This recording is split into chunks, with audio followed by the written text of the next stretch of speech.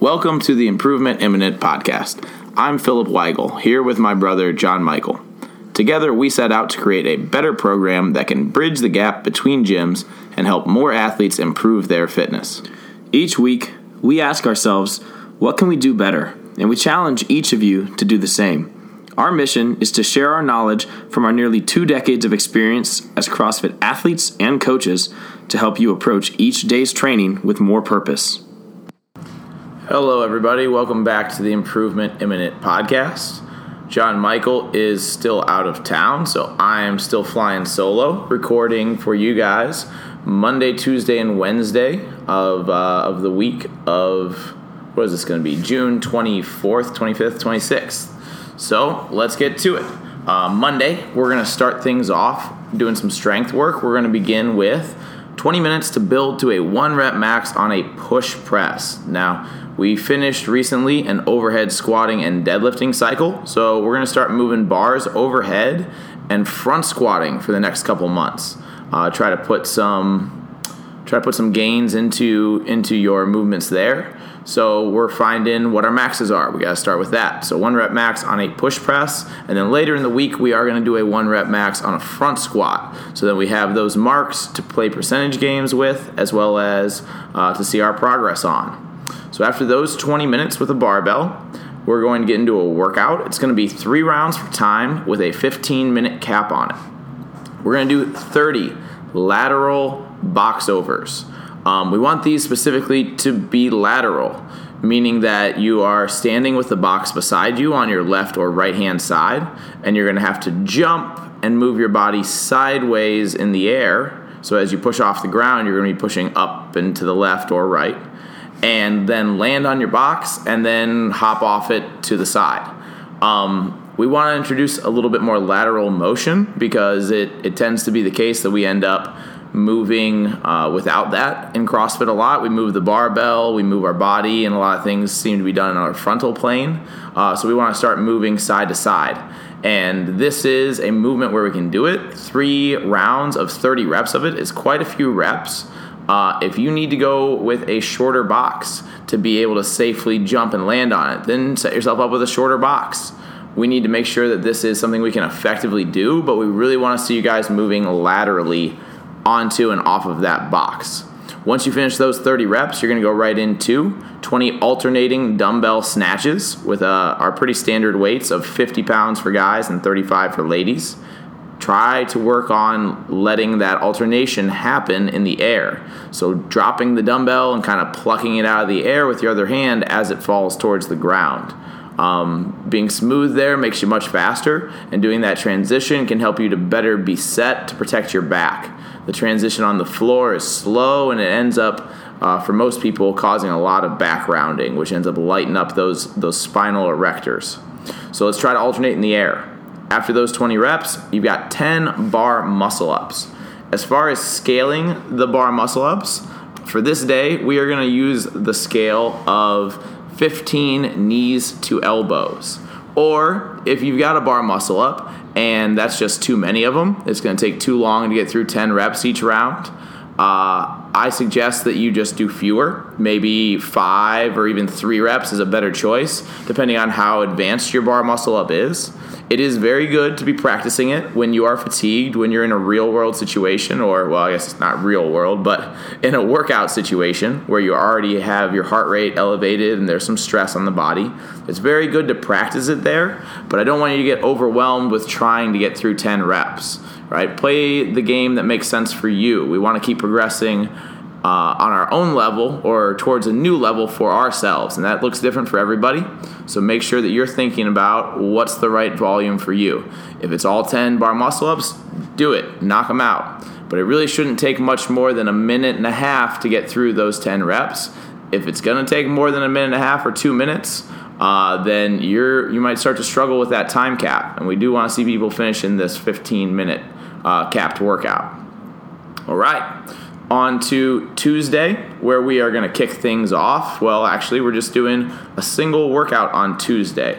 It is going to be one of our benchmarks, one that a lot of people probably haven't done. I don't think I've programmed it in quite a while. And I know, looking at my records, I don't have anything recorded on it. It's as of 2016 is the last time I did it.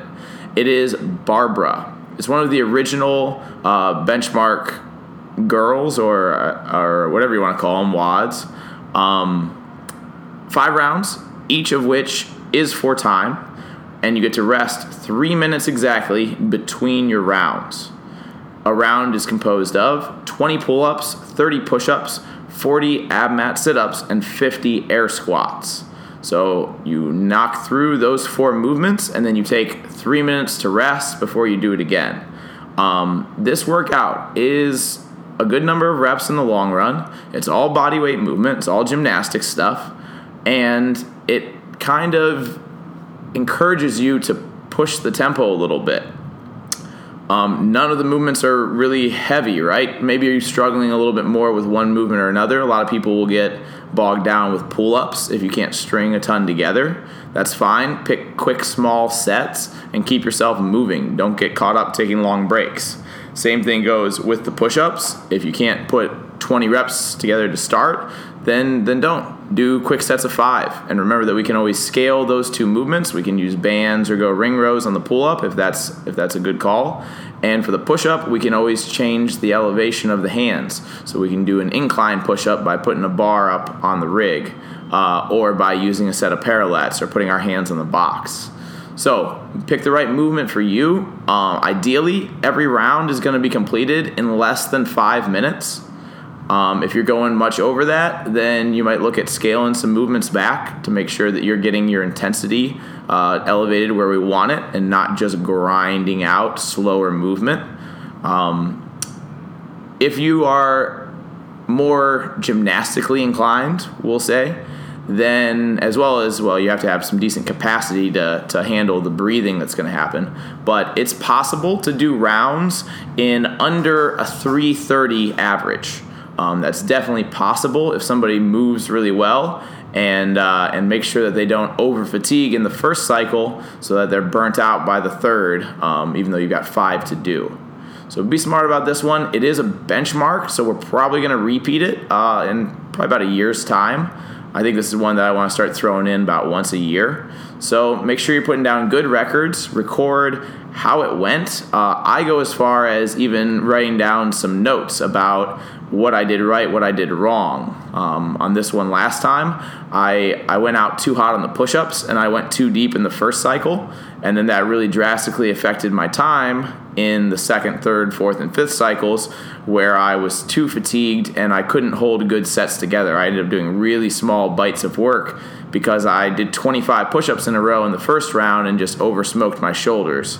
So I know going into it this time that I'm probably going to break up that first round a little bit earlier. I'll probably do like 15, 10, 5 to make sure that I don't wear out my shoulders too much. Just that one extra break and not such a long fatiguing set will probably help me when it comes to round 2, 3, and 4, and 5 to stay consistent and try to hold a slightly lower average overall. All right, so get after that one. Have a good time on it and make sure you're paying attention to your results. On to our Wednesday workout, which is going to be some strength work to begin. We are going to do 10 minutes on the minute, a high hang snatch and a low hang snatch. Now, you might remember from this past week, we did some snatch work. We did snatch drops, we did a high hang snatch, and we also did a low hang snatch, or rather a low hang pull to finish. So that was where we got up and around the knee and then exploded with the legs doing our jump into a shrug, the pulling part of the lift. Or I like to view it more as the pushing part of the lift where the legs are pushing the weight up away from the floor. We did that last week. We worked on skill, we worked on position. Now we're going to try to apply it. So 10 minutes on the minute, you're doing those 2 lifts, a high hang snatch and then a low hang snatch. So you're going to have to push the bar up and catch it 2 times from 2 different positions. We do want to ascend in weight as we go through this, but it really still is not about lifting the heaviest weight. It's about trying to lift very well, very accurately. Here's an encouragement I have for a lot of you I know that at CLE, I've been able to use this on people and have it help them to find better stability and control in their bottom position. If you're somebody who's not very stable in an overhead squat or who struggles to catch a snatch and feel balanced in the bottom, I recommend that you try to do each of these lifts with a 2-second pause when you've caught that bar in the squat. Making sure that you have control down there is something that you have to force upon yourself. And doing a 2-second hold, it means that you're going to have to gain control, because in 2 seconds, if you're slightly out of position, that bar's in front of you or behind you, it will knock you over unless you stand up or adjust your feet. So this is a little call to action for anyone who's struggling with the balance in the bottom. Start doing some catches with a pause. It'll really help you to better understand what it means to catch and be stable, and to give you way more control once we do get really heavy with that barbell. Like I said, this is not so much about the heaviest load on these two lifts today. They're very technical, and they require that you drop all the way into that squat to catch the lift itself. So we're probably not going to lift the heaviest stuff, but we want to see you guys really chasing that high measure of accuracy, because that keeps you safe and makes you a more effective lifter, and really opens up opportunity to put bigger weights on the bar when we do go heavy with this. After our work there with the barbell, our workout is quite a simple one. It's kind of styled like the workout Jackie, if you guys are familiar with that one. It's a benchmark. It's a 1K row and then 50 thrusters with just a barbell, and then 30 pull-ups to finish. So it's kind of a sort of sprint workout. You got to hit the row hard, and then you got to attack the other two movements. Well, this one we're doing 4 times. It's a 1K row followed by 35 clean and jerks, prescribed at 135 for guys and 95 for ladies. That clean and jerk, it is a clean and then a jerk. So you need to pass through a full squat in the catch of each rep before you can put that rep overhead. You are welcome to use a kind of thruster style jerk. So for anybody who did the hammy, you'll know how that flows, right? You have to do a clean and then put the bar overhead. So you use that catch of the clean and the squat to kind of set you up to drive up and out, and you're welcome to then re-dip under that bar to catch it with a jerk rather than just doing a thruster itself. But you do have to go through that full squat. So this is going to be pretty taxing on the legs. With the row, you got to pick a really smart pace, because you can go just a few seconds too fast and really have overcooked the engine.